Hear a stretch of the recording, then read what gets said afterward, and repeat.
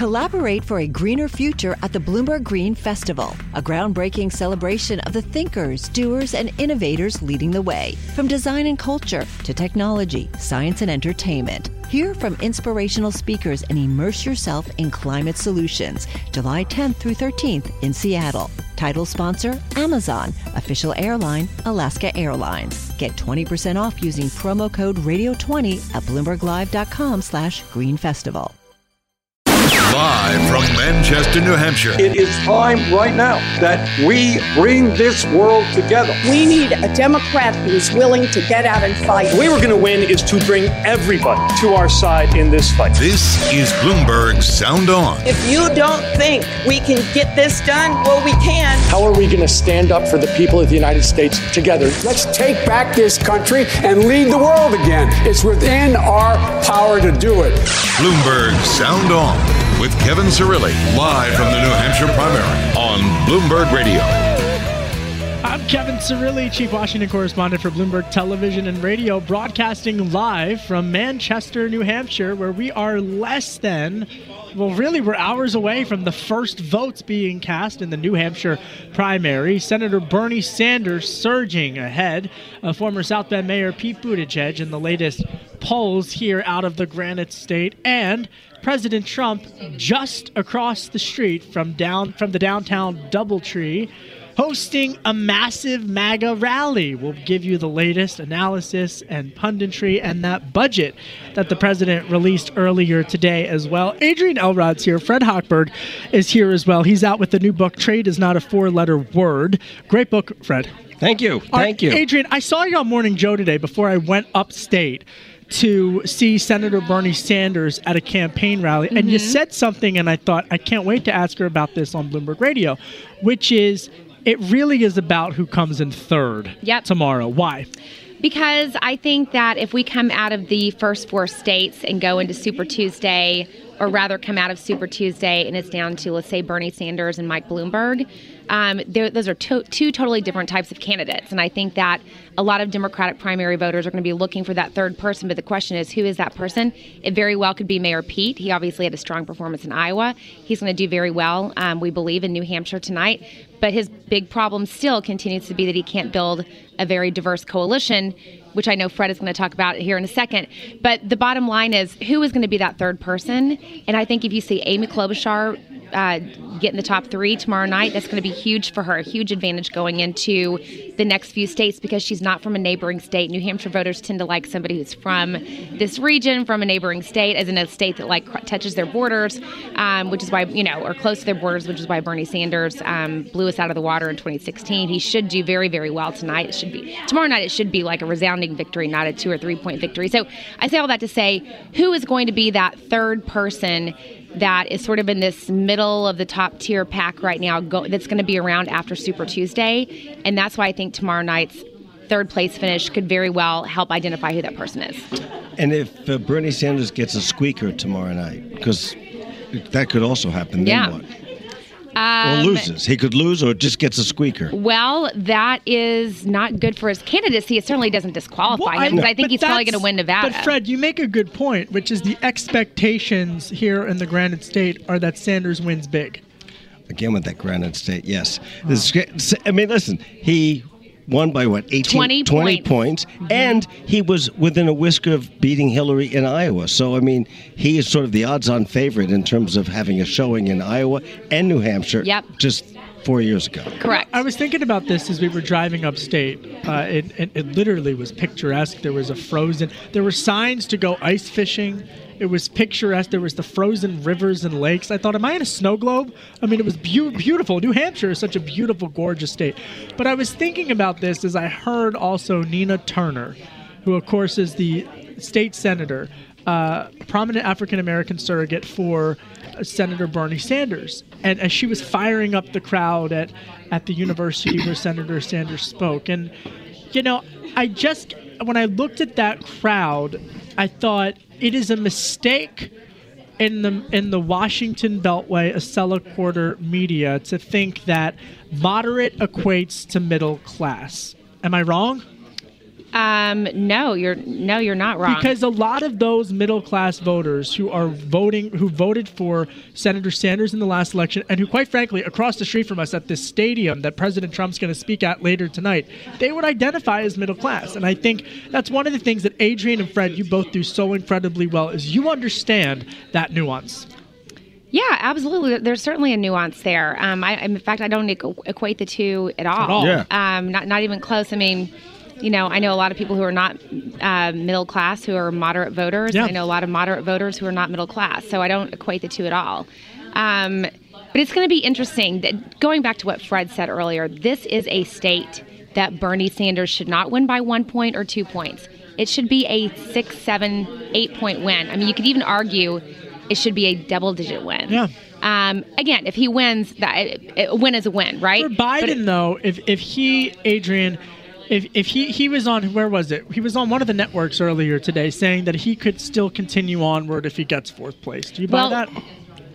I do, but I think it's a very, very, very increasingly narrow path to being able to somehow become the nominee. I think he would have to do very well in Nevada. He would have to place in the top 2 in Nevada. And he would have to somehow assure his donors. I mean, we don't know what his cash on hand is right now, but we know that it's reportedly low. How do you make the electability argument that his real case is, I'm the one guy who can beat Trump? And you lose 3 in a row. Correct. Exactly. How do you do that? That's why he's got to try to demonstrate that my advantage here is Super Tuesday. But that's still a long way off. That's a long way off. And that's 4 losses in a row. That's hard. Why I'm saying he would have to somehow convince his donor base and his voters, his supporters, that he can do that. And so far, I have not seen that coming from that campaign. So then how does Bloomberg do that if he hasn't even been on the stage in Iowa, Because Bloomberg laid out expectations early on. He made it very clear, I'm not playing in the first 4 states. I'm only focusing on Super Tuesday and beyond. That's what he's done. So he kind of gets a free pass from all of this. Now, of course, there is risk involved in this strategy, but they knew that going into it. They, have a very well-regarded analytics team that I think demonstrated they could make the case viably for him to skip the first 4. But it would have to be all the cards would have to align. Now, if you're Mike Bloomberg, you've got to hope and pray that there's not a clear front runner that comes out of the first 4 states. Right. That's what you have to hope for. That's what you have to hope for. And the media attention that Pete's got. Pete's had a huge bump in coming into New Hampshire already. So all of the poll that came out last night, and again, right now it's all about ground game, right? Sure, you've got to convince your people, and there's still some undecided voters out there, a lot of them, frankly, which is kind of crazy to me.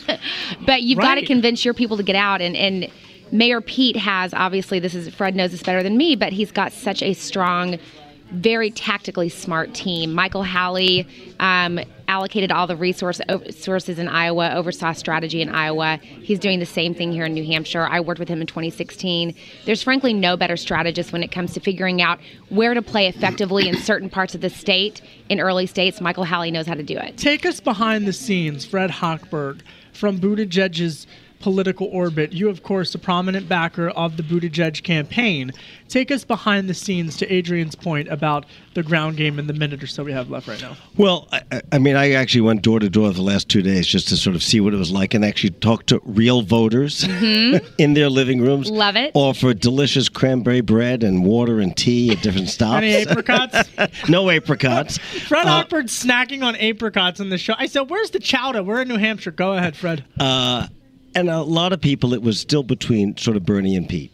Yeah. And there was some, obviously, Klobuchar I heard. I did not hear a lot of Biden talk. I heard, but I think people, particularly after what happened in Iowa, the need for some clarity coming out of this state. All right, coming up, we're going to talk much more about the dynamics of this race. And just as a disclaimer, Michael Bloomberg is the founder and majority owner of Bloomberg LP, the parent company of Bloomberg News.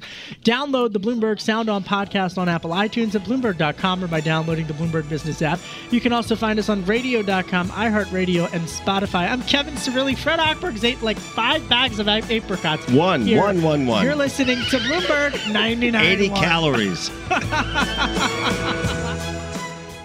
This is Sound On with Kevin Cirilli, live from the New Hampshire primary on Bloomberg Radio. Here we are in Manchester, New Hampshire, one day before the first primary in the most consequential election in the modern history of America, or maybe in the history of America. Bernie Sanders, the independent senator from Vermont who caucuses with the Democrats, speaking earlier today in Manchester, New Hampshire. Fred Hochberg's here. Adrian Elrod. Rick Davis just walked in, and you're not feeling the burn, Rick. Oh, I got no burn in me. Why? Look, the guy just got his kicked in Iowa. Rick Davis dropping bombs, getting me in trouble. Wait a minute, I thought this was cable. Okay. Listen, Anthony, if you're listening, I did not tell him to say that. Go ahead. Christine Barada's up in arms. She's thinking, what's going on? Go ahead, Rick. So the guy's been campaigning in Iowa literally almost the last 10 years, right? Before he gets tied or slightly beat by Hillary Clinton and pitches a fit. And now he shows up, the king of Iowa, and he gets beat by a mayor from South Bend, Indiana. I mean, like, whoever even heard of this guy? All right, so you're not feeling that, and then, but do you think so? Even if he wins tomorrow, if he doesn't win big, you're saying that's a loss. That's what I'm hearing. I think he went into the week with a loss. I think it hasn't stopped his momentum. I mean, he's got some mo in New Hampshire, no question about it. But like you think about this in the context of if Pete Buttigieg can beat him in Iowa, what chance does he have to win a national election? Okay. So, like, I think that at some point he gets in a one-on-one race with somebody else, and they'll clean his clock. I think he maxes out at 38, 40%. You were the campaign manager to Senator John McCain's presidential campaign. Victorious twice in New Hampshire. And that's what I was love this state. So you have a history. You have a history with the great state of New Hampshire, a beautiful state. Gorgeous. Tell us about the independent streak that runs through the Live Free or Die state. Well, first of all, the one thing that you have here is independent voters. I mean, they are real live independent voters. They vote Democrats sometimes, and they vote Republicans sometimes. Probably the most fun I ever had was stealing all of Bill Bradley's independent votes in 2000 to allow John McCain to win. And Bradley never forgave me, but John loved me for the rest of my life, at least the rest of his. And so they go both ways. I mean, any given day they'll be in a Republican primary or a Democratic primary, and they will have an impact on this election tomorrow. I was talking with Carl Cameron. I bumped into him on the trail. Campaign Carl. Remember him? Campaign Carl? He was in the back of our bus in 2000. Fox News. Yeah, now he's got his own website. But I saw him at the Bernie Sanders rally earlier today. Fred Hochberg, who's a prominent Buttigieg backer, former chairman of the Export-Import Bank, and author of the new book, Trade is a Four-Letter Word. It's not. It's not a four-letter word. But you've always, I got to tell you, your Which title, four-letter word would you like me to use next? No, none of them. Chowder. Fred, your title keeps getting longer and longer. Anyway, but he was saying he was really bullish on Buttigieg and really said that he felt that the New Hampshire, just from his sense, spider sense, Campaign Carl's on the ground, that Buttigieg had a lot of momentum. But here's the thing that I find interesting. You and I were talking about this a bit. Buttigieg has largely been able to escape the debate of whether or not he's a democratic socialist or a moderate. In a way, like Elizabeth Warren's had to say she's the unifying candidate. Buttigieg is just saying, hey, it's time to turn the page. I'm a new generation. Well, yes, and I was just going to add to what Rick said. By the way, when I went door to door, there were a lot of people who are really still undecided. So I think these polls are very fluid. There's just too many people who are undecided. Or when I would see a husband and wife, one would talk, the other one would be quiet. So I just think there's a lot of fluidity going on in the next 24 hours. And it's no surprise that Donald Trump is across the street trying to sort of stomp on the entire story. So, Adrian, and that's where I want to come to you. In the break, we talked about Paul Wellstone's protege, Amy Klobuchar, someone who, when I saw her on the stump, I've covered her for about a decade in Congress, and she's, Rick Davis might cringe at this, but she's one of those senators who would get along with John McCain, who would get stuff done. Exactly. They were best of friends. And they were able, to reach across the aisle and part of the club as it is in the upper chamber. But when I saw her and listened to her on the stump, and she was saying, essentially, if you're a moderate, you have a home with me. And she was talking about her personal narrative, very different than Pete Buttigieg's personal narrative. But she talked about, seeing her family members go into a coal mine. And she talked about her father overcoming alcoholism. Mm-hmm. I mean, it was really, really riveting to see her in. She's got an amazing personal story. And she had a very strong showing in the debate on Friday. Yeah, she did. And she also raised a ton of money out of that strong showing. Yeah. I think she's raised $3 million, she says, her campaign says, since that debate, which is great for her and will help sustain her campaign going forward. I mean, look, she's got a great narrative. people are catching on. She's getting more and more support. This new poll that came out shows her in third place, by a substantial margin. But her biggest challenge, I think, frankly, is her campaign is now catching up to, they've got to now catch up to where she is in the polls, right? Like, she's got a strong campaign staff, but she has not had been able to financially make the investments that she needed to make in some of these early states. I think that's what we saw in Iowa. And I think perhaps we'll see what happens in New Hampshire. But she's not been able to hire the top-notch staff that some other campaigns have. She's not been able to hire her version of the Michael Halley here in New Hampshire. It doesn't mean that she doesn't have a strong campaign team, but when you are running this close, especially neck and neck with a couple other folks, having a field operation that knows how to strategically, place resources to get you over that hump and to get you into, maybe second place. What's her play? Is really pivotal. What's her play? Nevada? Where would she play well? Nevada, South Carolina? Well, I mean, that's the question. Well, but she's got a one-state campaign, and that's New Hampshire, right? I mean, if she doesn't come out in, third place or tied for third, as you say, there's no lifeline to South Carolina and Nevada. She has no staff really there to say. She hasn't been spending money there. She hasn't got it to spend. She's taking that $3 million she just got and plowing it into this state to try and get that number. If she does well, if she exceeds expectation, she'll continue to raise money on the run, and she'll spend it on the run. I want to. Exactly. So we're about to all turn our focus after Nevada to South Carolina. And a state, obviously, where there's a lot of African-American support. The expectation is for Buttigieg to perform with no African-American support. So any African-American support that he would get would be strong. Biden saying that he's got a firewall in South Carolina. But you know what else we haven't talked about?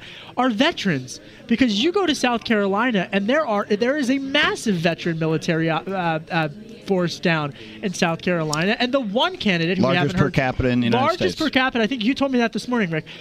In the United States. And the one thing we haven't heard Pete Buttigieg talk a lot about quickly is his military experience. I think military and religion. He's a deeply religious person who genuinely goes to church every week.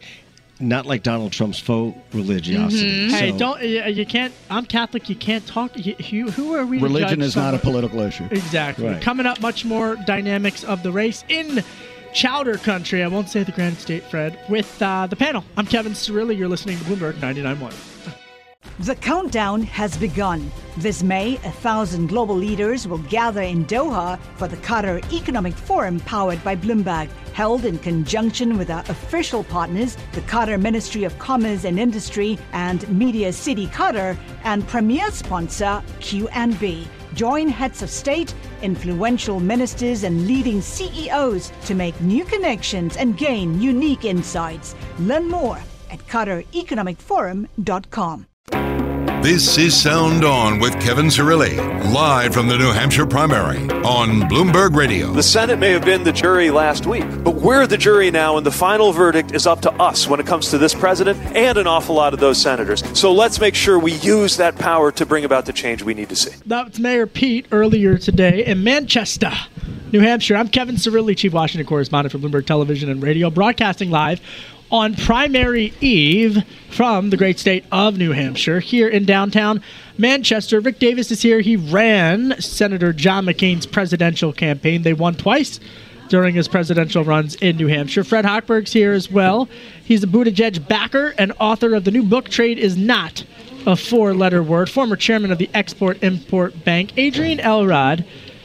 You know her from Morning Joe. You know her from Bloomberg Radio, Sound On, and, of course, the Democratic Strategist Insider, who's been tweeting all these memories of 2016, telling us about what you and Jennifer memories are nightmares. Yeah, I was going to say, these are more nightmares. Give us like one. PTSD. Yeah, give us one from back when Hillary in 2016 well, against Bernie. Your listeners are probably going to judge me here, which is no fine. Judgment. But hey, this is Bloomberg Sound On is a judge-free zone. Go.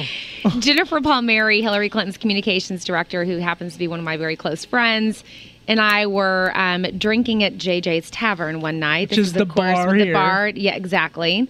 And it was really hard to get a drink. And this was, of course, on the heels of Hillary Clinton losing New Hampshire by 20 points to Bernie Sanders. Those were some dark days leading up to this moment. And we couldn't get a drink. And so Jennifer ended up drinking the rest of Congresswoman Linda Sanchez's Apple Teeny. Wow. that she Linda left. Sanchez and drinking an Appletini. I drank On Monica its own, that's Alba's. news. I drank Monica Alba's leftover draft beer. There you go. There you go. Here we Guess go. who just walked into this? I feel like I'm back in Arlington working at the Java Shack because we have this setup here where there's like a counter and it's 4 political all-stars. Jeannie Zaino was joining our fun, and you mentioned something in the break, Jeannie, about turnout here in the state and how turnout is actually anticipated to go down. What do you know? Well, we were hearing that the Secretary of State at first was predicting about 500,000. That's Democrats and Republicans. Then he sort of pulled back a bit, and it came down to about 420, which again is both Democrats and Republicans. And I'm obsessed with turnout in Iowa. I kept saying, what's the turnout? And it turned out to be a lot less than they predicted. And as we look across the road and see Donald Trump's turnout over there, which people camping out all night in the rain, I said I wouldn't even sit outside for 5 minutes for my children in the rain. So who are these people? It's amazing, and I think Democrats have to worry about this. Adrian knows this, and I've talked about it with her repeatedly offline. As someone who was embedded with the Trump campaign last cycle, I mean, to see that crowd across the street, I remember him speaking in that stadium 4 years ago when the crowd stretched around the block and whatnot, the red Make America Great Again hats. I mean, the enthusiasm is still there with him. And quite frankly, when I was at the Klobuchar rally, the Pete rally, the Warren rally, the Bernie Sanders rally, you could add up all of those rallies and it would match, Rick Davis, what's going on across the street. It would appear, I don't know, does that say anything? Trump holds the record in that hall. Yeah, he does. I was there. He beat out Elton John by 500 attendees. Wow. And they say he's going to blow that record tonight. I believe it was there. Now, correct me if I'm wrong. That's an amazing statistic. It's Elton John. Isn't Wikipedia wonderful? He does love That's Elton John. impressive. And he doesn't even play an instrument as far as I know. Well, and he always would say that it was like he would compare himself to Mark Twain back on the trail, which, again, shout out to Mark Twain. I'm reading him right now. But in terms of that dynamic, I mean, I remember it was one of his final rallies that he did in New Hampshire with the laser light shows, and he read a letter from Bill Belichick. I mean, and I can't stand the Patriots. Just I have to get that in there. But you may not get out of town alive. Listen, hey, we threw snowballs at Santa Claus. I'm well prepared. But in terms of enthusiasm, are you nervous, Adrian, as a Democratic insider? I mean, you feel that there's a lot of enthusiasm on the left, but we haven't noticed it in Iowa. And to Jeannie's point, turnout looks like it might be down tomorrow. We'll have to wait, but I mean, sure, of course. I'm a little worried. I mean, that's anytime you can pack a big rally, or a big stadium with a bunch of folks is, that's something to be worried about. But number one, I think we've got to keep in mind, you've got to look at the actual strategy here that the Trump campaign is employing. They are not, and they have not done anything to bring in new voters. He's doubling down. His strategy to win here is doubling down on his base and then trying to suppress the vote on the Democratic side. And then maybe churn up some, you talk to the Russians and the Chinese or whomever else wants to but the point is the bottom line is he is doubling down on his base. He has done nothing to grow his base. So sure, he gets these giant rallies. We know that his base is going to turn out for him. There's not going to be any soft voters there. They will turn out. So for the general election nominee, the strategy's got to be turn out the Democratic voters and then pull in those indies. And I think we can do that. And so far, our polling shows that we will. He's going to make an attempt to try and lure black voters. That came through in the State of the Union. That came through since. And so he's trying to say to Democrats, maybe also it's a diversionary thing that you can't rely on that vote, and he's going to put money there. But he certainly thinks he can make inroads there. He does. Yeah, but his campaign actually said in the press this week that he can't win re-election without the suburban women that he lost in 2018. And I would say, not trying to bolster the hopes of Democrats, but you sound like you're going to hit that Appletini again. so the one thing I would say is Davis is just throwing bombs on this program. Look at 2018 turnout. It was highest since Teddy Roosevelt ran for office, right? Wow. So nobody was searching for enthusiasm in 2018. Democrats picked up 40 congressional seats. They picked up state legislatures. They picked up governors. I mean, best midterm election in our history. Best midterm election in history. 10 million, almost 10 million more votes than the Republicans got. So what's happened in the last 2 years that would change the dynamic that existed in the midterm? Yeah, last 13 months. Well, I think one thing is that Democrats need to really focus on speaking to voters in the 7 to 9 swing states that will decide this election in November. How do they get that turnout in 2018? a lot of talk about healthcare and the price of pharmaceuticals, right? And, I am not sure, and I've said this all along, that the focus on impeachment gets you where you need to be in November. Well, that, to me, is a big problem. And we're past impeachment now, and I think that once we get past these primary states and past Super Tuesday, that you will see more of a focus and we'll pivot. And that, by the way, highlights the fact that only reiterates why Democrats have got to figure out who their nominee is quickly, because we don't want to go to a protracted convention. You don't want a protracted convention. The nominee needs to be decided as soon as humanly possible. I'm going to quote my good friend, mentor Tom Keene. I'm ripping up the script, or as Nancy Pelosi, I'm ripping up the State of the Union. But let's go there, Adrienne Elrod, because you said that you don't want to have a brokered convention. Of course and there's not. all of this stuff, for lack of a better word, that's been thrown into the conversation, Adrienne Elrod, about, maybe there will be one. Maybe there's going to be one. And the media certainly wants loves one. that. They How do you want one? They wanted one last time. Let me tell you something. I do not want one because I like to sleep, number one. And but it's serious. They said the same thing last cycle with Ted Cruz. He had a Southern firewall. Ted Cruz, it was the Southern firewall. He was going to be able to defeat Donald Trump. But I don't Didn't buy know it. Donald Trump was on this radio show. That was a great impression. Stick around long enough. 4.5 years I've been chasing him. But to your point, you don't buy that. So go ahead. We've got to look at the way the primary map has been rejiggered this time around, right? You've got the two biggest delegate states, Texas and California, front-loaded on Super Tuesday. That's going to make a big difference. After Super Tuesday, when all the results come in, 40% of the delegates in the Democratic primary will have been awarded. After April 19th, I believe is the day, we hit 90%. So by April 19th, toward the end of April, we should definitely know who that nominee is. Wow. Go ahead, Fred. You had a point. Well, I've lost it with that. I was going to say about health care. Too many apricots. I was going to tell about health care. I mean, of the 40 Democrats who got elected to the House, only one was for Medicare for all. The other 39 were not elected on Medicare for all. Mm-hmm. And so that... I don't know how that polls, but it's that's a Bernie Sanders thing. It does not necessarily really. Especially again in the states that matter. Those purple states that matter. It's a hard sell to tell 140 million people you're going to take their private health care away. And the idea of having to call the government about something with your health care. I don't really like to call the Department of Motor Vehicles or any of those government agencies. You call Social Security now, there's a 90-minute wait time. And I hate to constantly throw fire on the wood, or wood on the fire. But James Appletinis on the fire. James Carville, if you listen to him, he's making exactly your point. He's like, why don't we start talking about normal things that voters care about, not all this crazy stuff that these candidates are talking about? What he said about LSU football was genius. All right, coming up, panel stays. What's their quick take on the radar? Adrienne Elrod, Rick Davis throwing fire on the wood or wood on the fire. We don't know. We don't know. Jeannie Davis and Fred Hochberg. I'm Kevin Cirilli, Chief Washington Correspondent for Bloomberg Television. Jeannie Zaino. Okay. I'm Kevin Cirilli, Chief Washington Correspondent for Bloomberg Television and Radio. What is happening?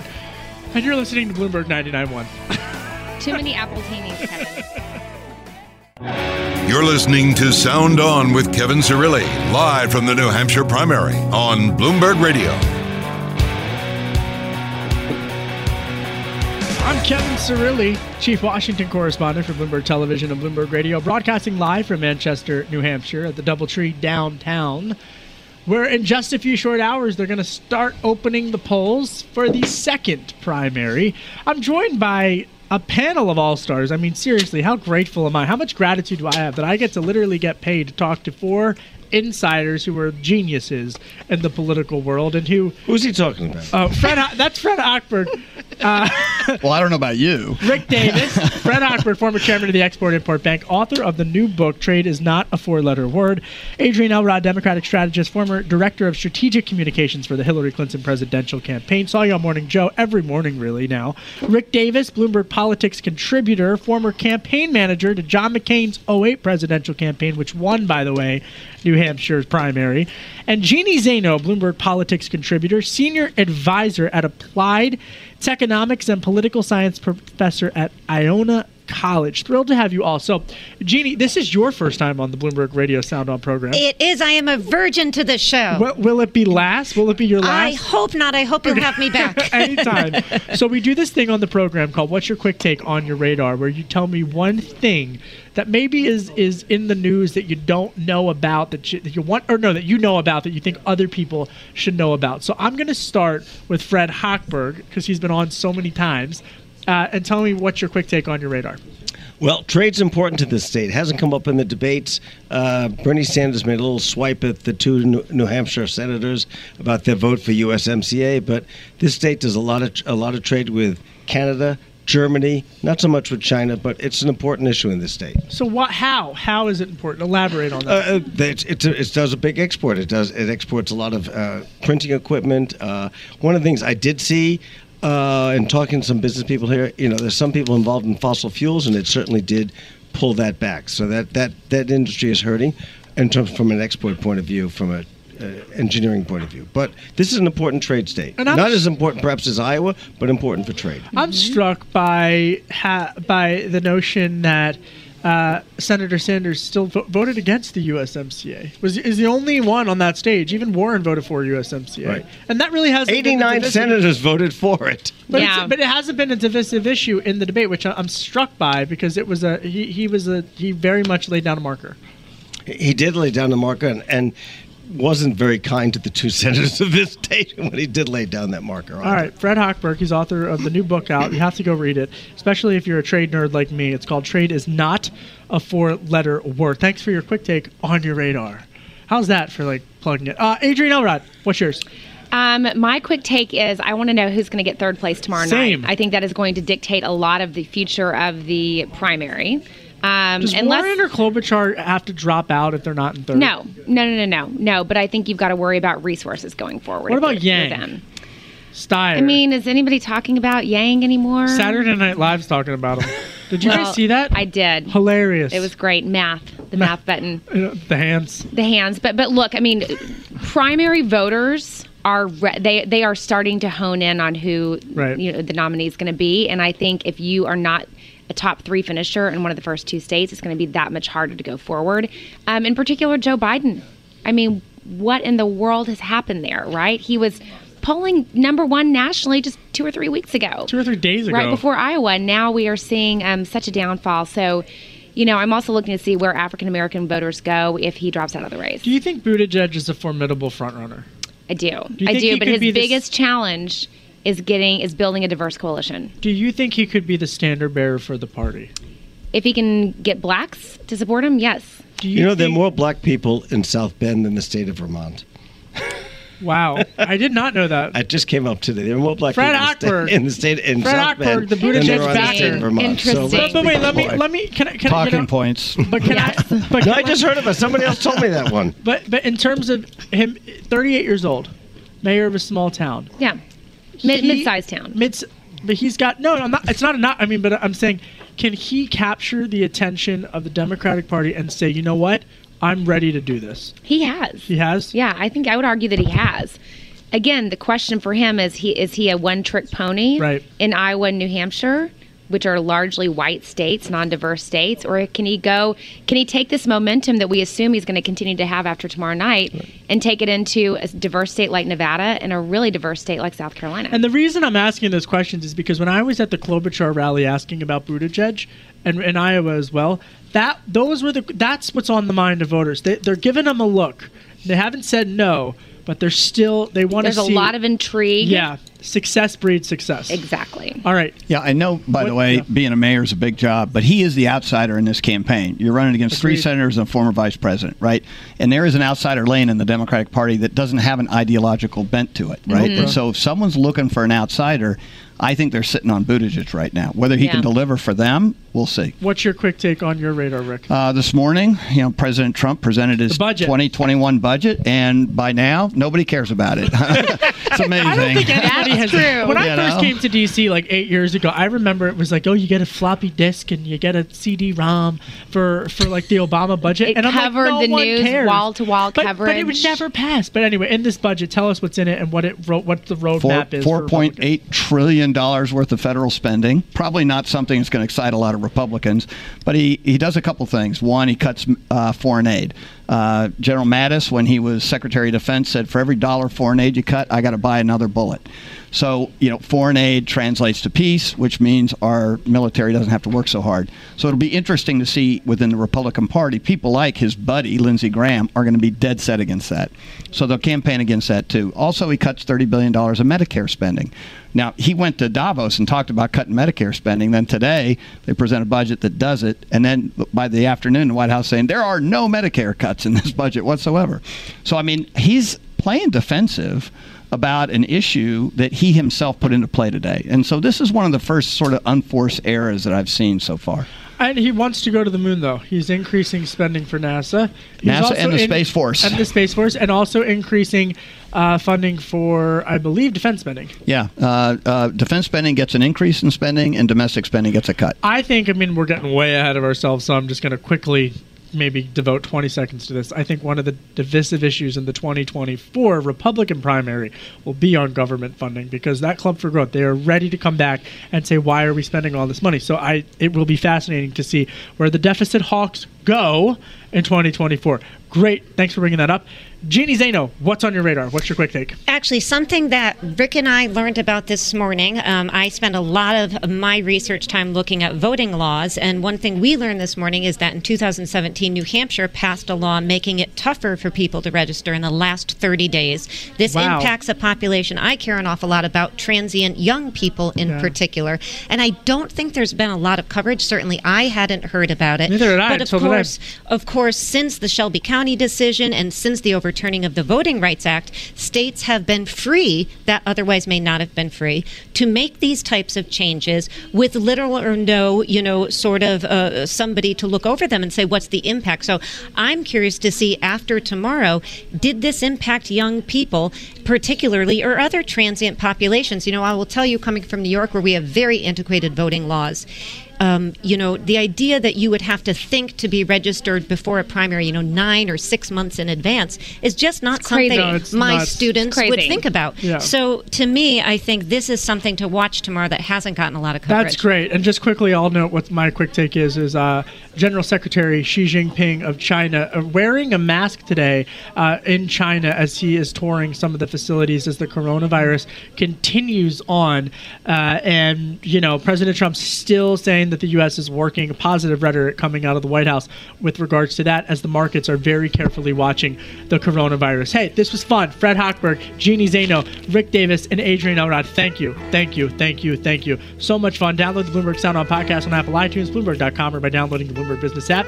You can also find us on radio.com, iHeartRadio, and Spotify. President Trump's across the street. He's got a massive rally. They're lined up. It's like Mark Twain in New Hampshire. I'm Kevin Cirilli. You're listening to Bloomberg 99.1.